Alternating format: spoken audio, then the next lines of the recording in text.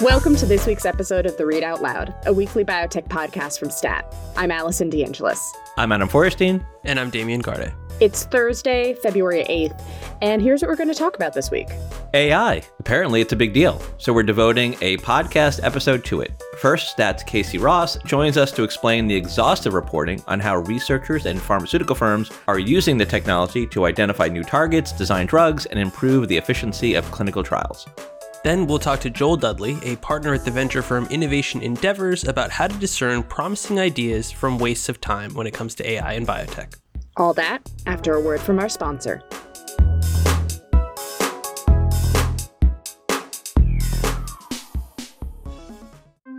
Hey, Read Out Loud listeners, Bob Herman here, STAT's Business of Healthcare reporter and the writer behind the newsletter Healthcare Inc. Healthcare Inc. is a weekly newsletter devoted to unpacking the business and secret inner workings of the U.S. healthcare industry. If you're someone who has ever received a medical bill, or craves in-depth policy explainers, or loves a playful meme now and again, I highly recommend you check this newsletter out. Learn more at the link in this episode's description. And now, back to our regularly scheduled programming. Thanks. By this point in 2024, we've all heard the breathless predictions that AI is going to revolutionize virtually every aspect of modern life, bringing about, depending on who you ask, a sci-fi utopia or the end of humanity as we know it. All of that hype can make it difficult for those of us normal people to differentiate the very real power of these new technologies from the more absurd stuff you might hear from the world's many would-be tech innovators. And that's especially true in medicine and biotech, where legitimate progress can get overshadowed by futuristic silliness. And that's where STAT reporter Casey Ross comes in. Casey has been covering AI's implications for health and medicine for the past few years, and this week he wrote what was a sober and instructive story on how the technology is actually impacting the development of new drugs. And he joins us now to talk about it. Casey, I see you are wearing your Apple Vision Pro, as we all are, and you and we look very cool and not stupid at all. So welcome back to the podcast. I am happily not wearing an Apple Vision Pro, and thank you very much for having me. Casey, I like the idea of you being the futuristic silliness reporter at STAT. That's a good beat. I mean, it's a never-ending font of material. So, Casey, your story offers what I thought was like a more tempered view of AI's role in drug development compared to maybe what we hear from the likes of NVIDIA's Jensen Huang, who likes to say that, AI has kind of totally figured out biology. What did the R&D folks inside pharma tell you about AI's role? Well, I think it was definitely a much more measured assessment from the folks who are actually trying to apply the technology every day. I think there is a lot of excitement because the AI is getting better. The problem is that in biology, the data isn't necessarily getting better at the same rate that the AI is. So the AI is only as good as the data fed into it, and you're not going to unravel biology when you only know about 5% of what there is to know. So based on your reporting, you write that there's an increasing number of large pharma companies that are trying to build the technology into their businesses and their research processes and these, kind of aforementioned pools of data that they have on hand. Is AI a must-have technology among biopharma companies these days, or are there still holdouts? I think the answer is absolutely yes. Pretty resoundingly at this point. I think every company is leveraging AI within its business processes and research to begin to try to make things move faster, to discover things more rapidly. I think they're adopting the technology at different rates and in different parts of their businesses and organizations. So there certainly is some variation, but I think when you look at it as a whole, all of these companies are using AI and they're adopting it at certainly a greater to a greater degree than they have in the past. So looking at Amgen specifically, you talked to their chief technology officer, David Rees, about how they are using AI to mine a repository of genetic data from people in Iceland. Can you tell us more about what that entails and also, the significance of Amgen naming Rees as its first chief technology officer in the first place?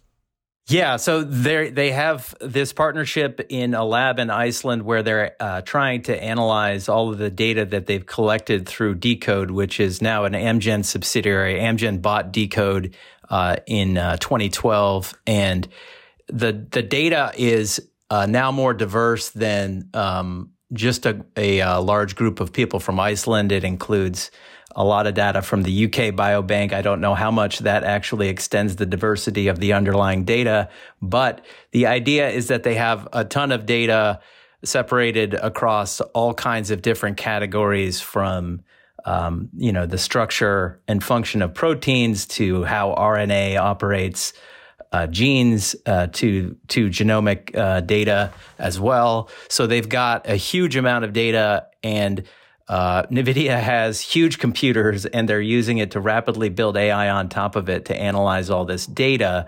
So I guess we'll see. That Reese was named Chief Technology Officer, I think, is a pretty significant thing organizationally, in that you get a sense that his argument, which internally is that AI is likely to be the thing that drives the science forward the fastest, and we have to invest, was received well by the chief executive officer and the top management, such that he's in that role now, and Amgen really is taking up the technology aggressively. You also spoke to Novartis about its partnership with Isomorphic, Tina, to use AI for specific drug development projects. Tell us more about that, and also some of the research that revealed shortcomings in the use of supercomputers to design proteins. So AlphaFold is a model that was developed by DeepMind and Isomorphic Labs, and what it does is it renders proteins at a greater resolution than was previously possible by computer methods. And so Novartis is using all of that data to, within specific therapeutic areas, try to design drugs faster that are likely to be more effective. But when I talked to Novartis about it, and specifically Fiona Marshall, the head of biomedical research at the company, she was basically saying, hey, look, we're going to give this a shot.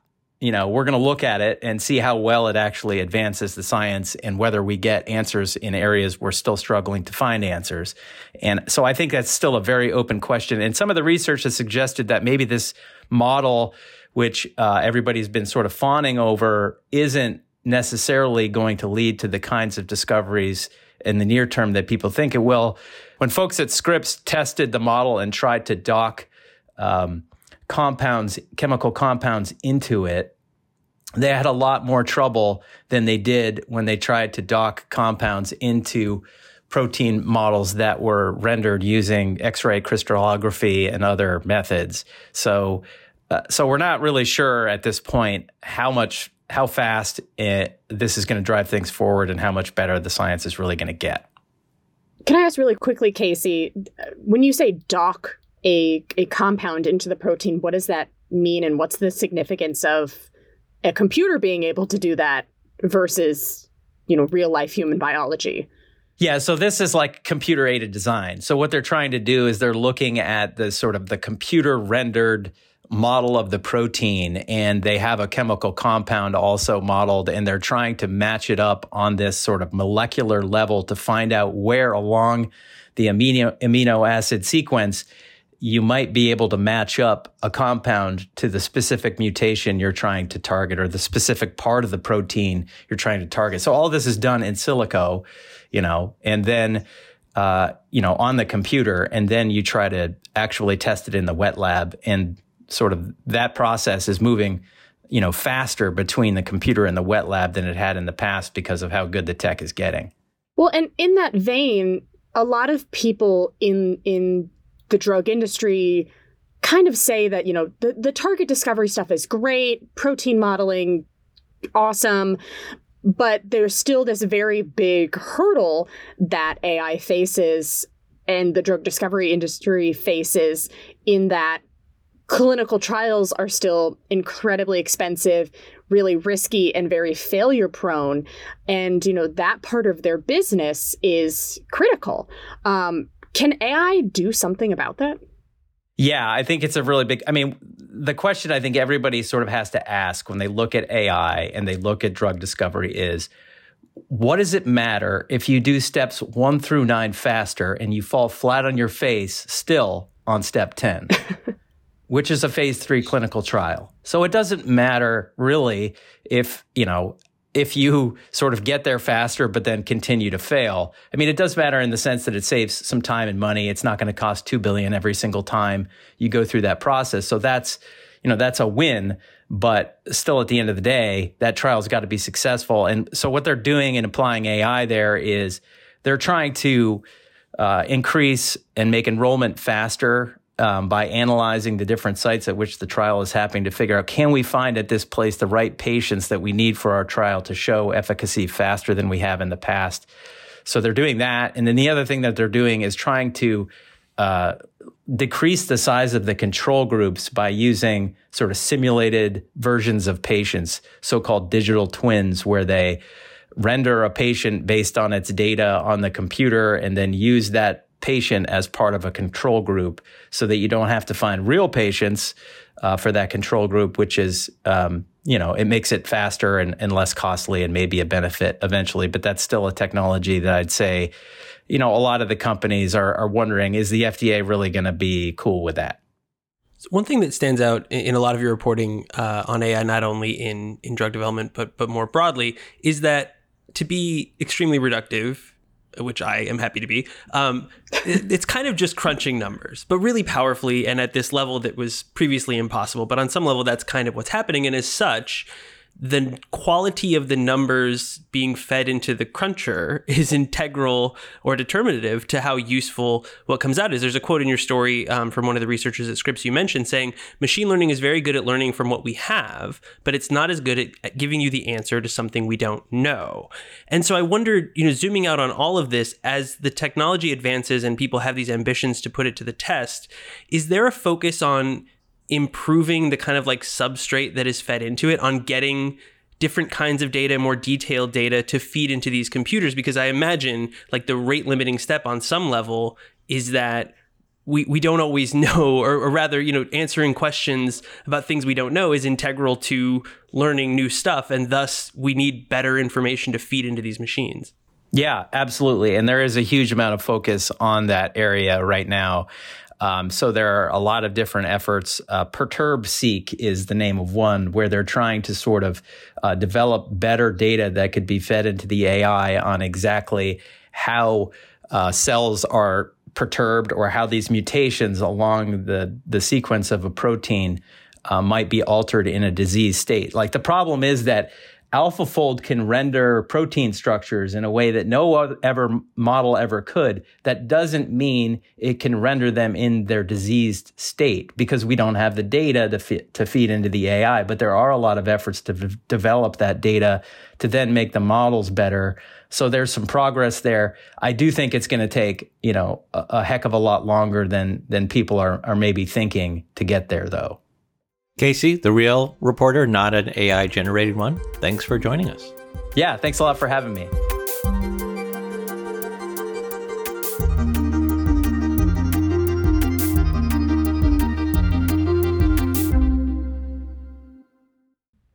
You may know Joel Judley as the former chief scientific officer of the health tech unicorn Tempus.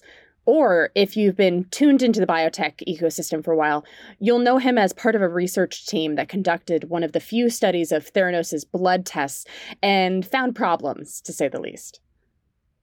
For the last year and a half, he has been leading the biotech investing team at Innovation Endeavors, the venture capital firm that was co-founded by former Google CEO Eric Schmidt. The firm recently raised $630 million for a new fund, and so what better time to invite Joel on to discuss startup financing, AI, and hype in 2024. Joel, welcome to the podcast. Yeah, thank you. Thanks for having me. So, Joel, we all came back from San Francisco talking about artificial intelligence. Your firm wrote in a recent post that, quote, AI is now a critical component in the strategy of every nation and enterprise. I wonder if you can explain what you meant by that, and also how much credit do you think NVIDIA actually should take for that? Yeah, I mean, it's sort of I guess an obvious thing, and I don't know I didn't write that in particular, so I can't take credit for it. But it's fairly obvious, and I guess to jump into the NVIDIA thing, I mean, NVIDIA should get a huge amount of credit in terms of laying the foundational groundwork of the chips, right? Because all this is possible because of the chips that they develop. I guess it's sort of like if the internet wouldn't be possible if we didn't have all the cable and fiber, and stuff laid first. So it's always a convergence of things. So it's hard to give, I guess, any one group credit in sort of a convergence phenomenon. But obviously, NVIDIA is critical. And honestly, if you want to go back far enough, give video gamers credit, right? Because if it wasn't for video games demanding the GPUs get faster and faster and faster, right? Like NVIDIA wouldn't be where it is with that technology. So it's like, that's what's fun about convergent stories, right? It's like these things are so organic and unpredictable. What I would encourage people to think about going forward is, there's all these like near term, like low hanging fruit use cases for AI, which we've seen. It's like, come up with new molecules, come up with new antibodies, but I think that's kind of the boring first wave of like AI, because they're like the obvious applications, like everybody kind of rushes towards. But I think honestly, what I get more excited about is some of the more potentially boring applications of AI that I think would actually move the needle, right? So like you think of things like manufacturing, like if you look at like how cell therapies are manufactured, or even other types of manufacturing that happens in pharma, it's pretty archaic the way that they use things like mass spec. If you look at the regulatory side of pharma, like we just invested in a company called Weave, I'm really excited about, that's using generative AI for IND filings. And you think, IND filings, how can that be a sexy application of AI? But the way IND filings work right now in pharma is everybody dumps all their random PDFs in a SharePoint folder. And then they have to dedicate weeks and weeks and weeks of like collating PDFs, copying and pasting from PDFs and submitting it to the regulatory agencies. And that actually significantly creates friction in the drug discovery process, right? So like, that's where I get personally excited about applications of AI. It's not necessarily the generative protein design. It's like, how do we speed up regulatory filings? And I think that'll actually move the needle in ways people don't appreciate.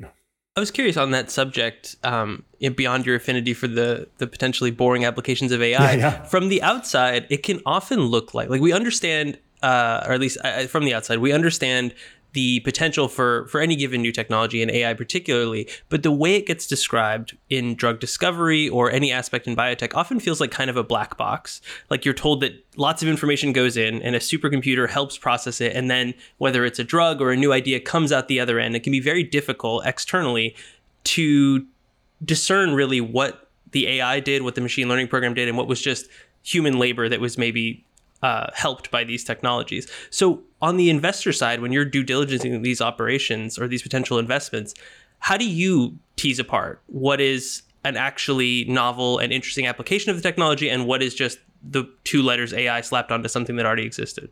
Yeah, it's a great example. And I could talk about this for hours, but it's like, I think really applying AI in ways where it really sort of uniquely excels, right? So I think one of the more exciting areas of AI is like everybody's familiar with, like, obviously, ChatGPT and the initial application of large language models just purely on text. But I think it's where it gets really interesting is, for me, is some of the multimodal AI, right? Being able to learn across different domains of data, like, learn from images and project into text space, or learn from text space and project into imaging space.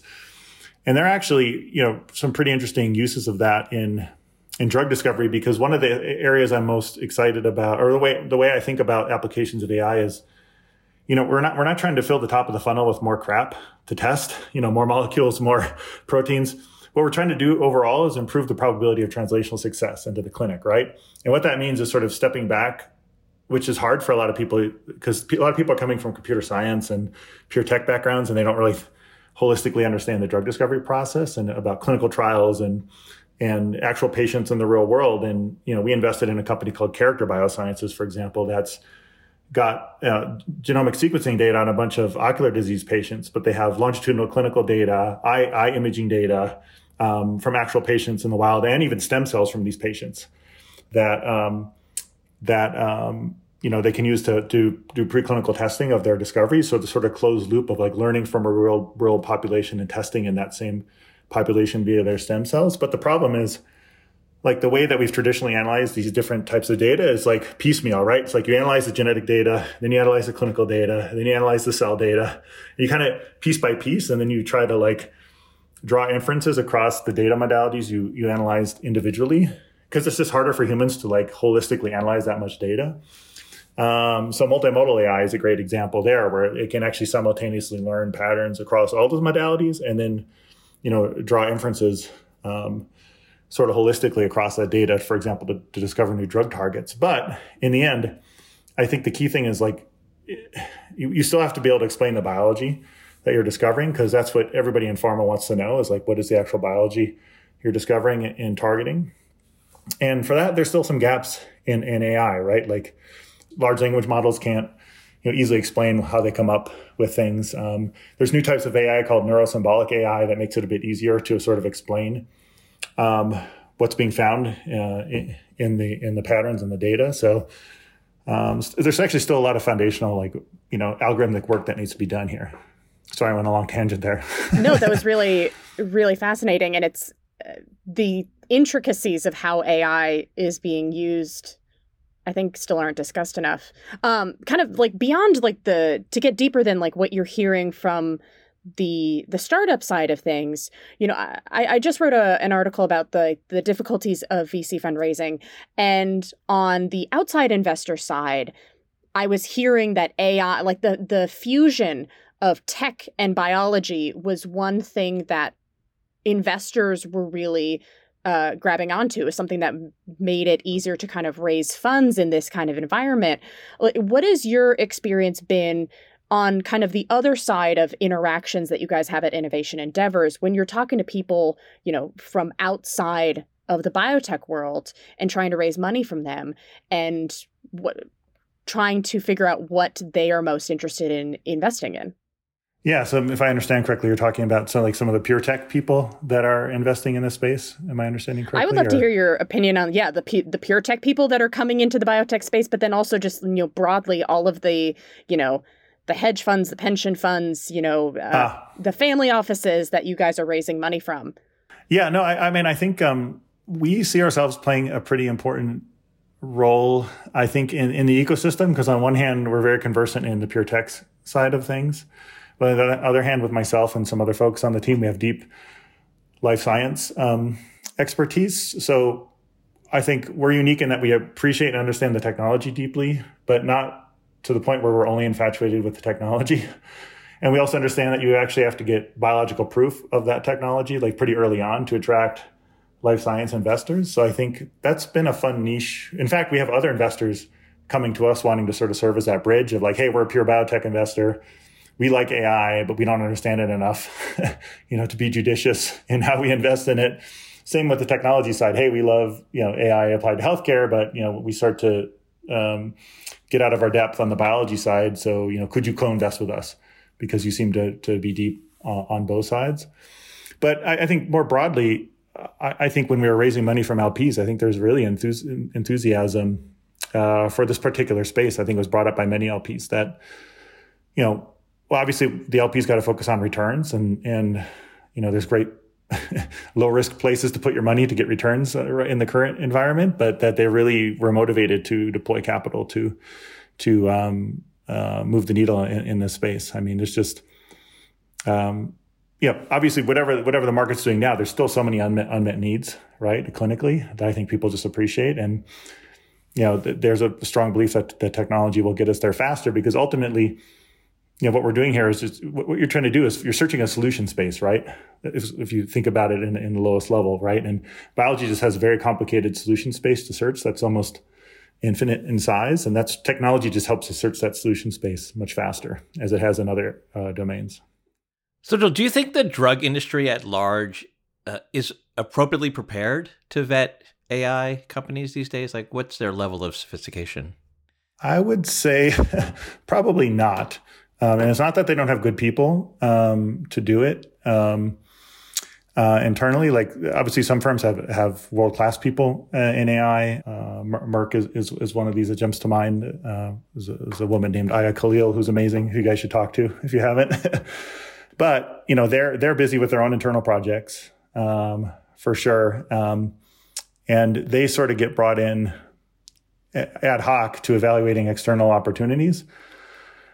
And then, frankly, those individuals can even pose a problem, right? Because one of the biggest problems you have in trying to bring new technology into a pharma is the not invented here syndrome, right? Where it's extremely frustrating if you're a company trying to do a deal with a bigger pharma. What's that syndrome? Can you explain for readers? Not invented here syndrome. It's where you have talented people in the pharma technically talented people who either are working on something similar to what the startup is doing or the external company, or aspire to work on something that the external company, and even have the ability to do it, but simply don't have the bandwidth, right? So because they're working on a bunch of other projects. So what happens often is,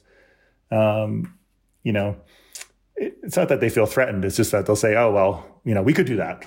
Well, you could, but you have 30 other things that your boss has told you to work on before this. And this company is 100% only dedicated on this problem, right? So, but I think that's a lot of the politics that comes into play. When some of these internal teams meet external technologies, it's not unique to the pharma industry by any means, but I think it's a big problem in terms of adopting external innovation. But the fact is, like, these pharma's going to have to acquire external innovation. I mean, they just can't keep up.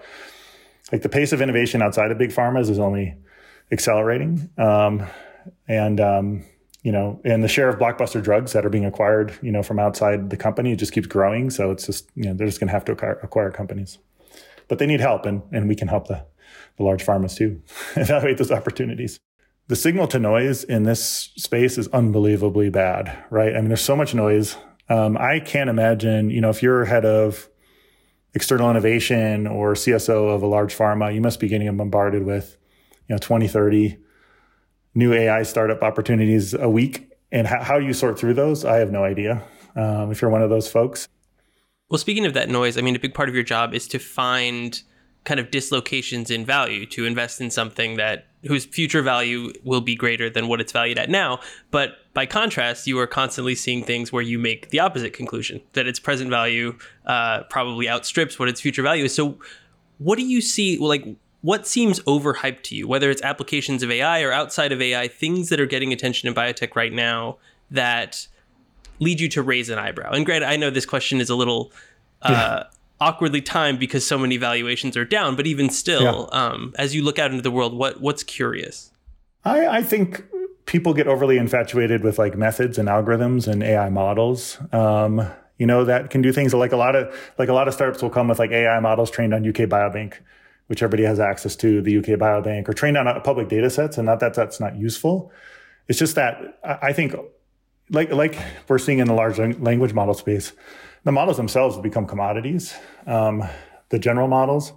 And I think the same thing's true in biology. I think we will have various foundation models for single cell analysis, for sequence analysis, and they'll largely become commodities. And really the value, as it was in sort of the previous waves of tech and even biotech, is that proprietary data generation is really key. And especially if you can have algorithms in the loop with proprietary data generation, being able to finally train models on proprietary data sets, I think that's where a lot of the value will be. So, companies that just claim to have the best, AI model for XYZ, protein design, antibody design, whatever, trained on public data, I think those aren't very valuable personally. And I see a lot of them. So Joe, I don't know, maybe a big picture question. Do you think we'll ever reach a time when AI figures out biology? And if that does happen, how scared should we be? I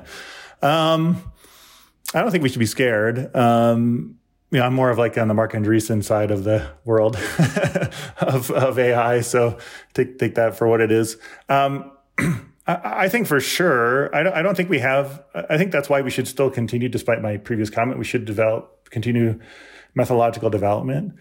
Because I think, I have friends who are scared they use ChatGPT and they're like, oh my God, we're one step away from generalized AI. And then I'm like, let me sit down with ChatGPT. Take any scientist, any PhD scientist, and they can make ChatGPT look like a moron in 3 seconds because it's very bad at reasoning, and logical reasoning and deduction, which is what we need in, biological discovery. But that being said, people are aware of this problem. And I mentioned there's a field of research called neurosymbolic AI. It's actually what the company in our portfolio, Weave, uses, because when you're making INDs using generative AI, you can't hallucinate results from your studies, right? You actually have to make sure that your results are exactly represented as they were in the original study. So they actually pioneered a really interesting neurosymbolic AI to ensure the hallucinations don't happen. then there's like Bayesian reasoning that will be added with ALM. So anyway, LLMs. So there's methodological development that has to happen, but I think it will happen. And then, I don't think we should be scared. I think we should be excited. You know. All right, I'm going to reserve judgment on that. Yeah. I personally would love to see the FDA just like tear into an IND filing done by ChatGPT. Yeah. That would be a field day for me. Yeah. Yeah, the idea of hallucinations is a little bit I don't know, that's a little worrisome, honestly. Well, yeah. So hopefully people aren't using ChatGPT for IND filings because it won't work. This is what why we've started came up with our innovations, is because the current state of LLMs will not work. They will hallucinate. You need this kind of neurosymbolic AI and traceability and things like that, because we won't have one AI that solves biology.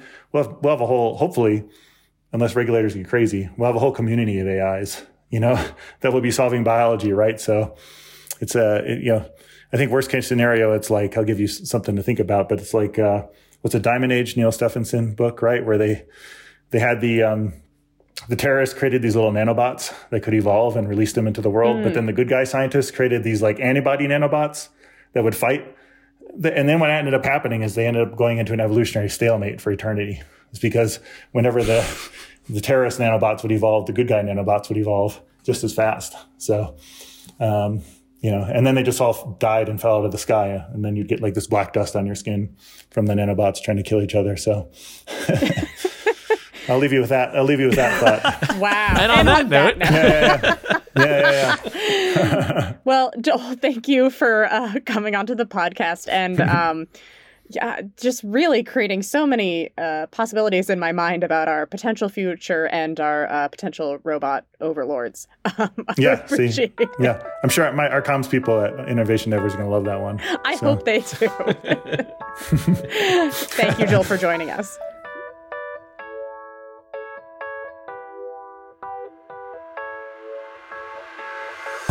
That does it for another episode of the Read Out Loud. Thank you to Teresa Gaffney for producing this week's episode. Our senior producers are Hyacinth Empanato and Alyssa Ambrose. Our executive producer is Rick Burke, and our theme music is by Brian Joel. We'd love to hear from you. Tell us what you like about this week's episode, what you didn't like, and tell us about the proteins you're making on your at-home supercomputer. You can do all that by sending us an email at readoutloud@statnews.com. And if you like what we do, leave a review or a rating on Apple Podcasts or whichever platform you use to get your podcasts. See you next week.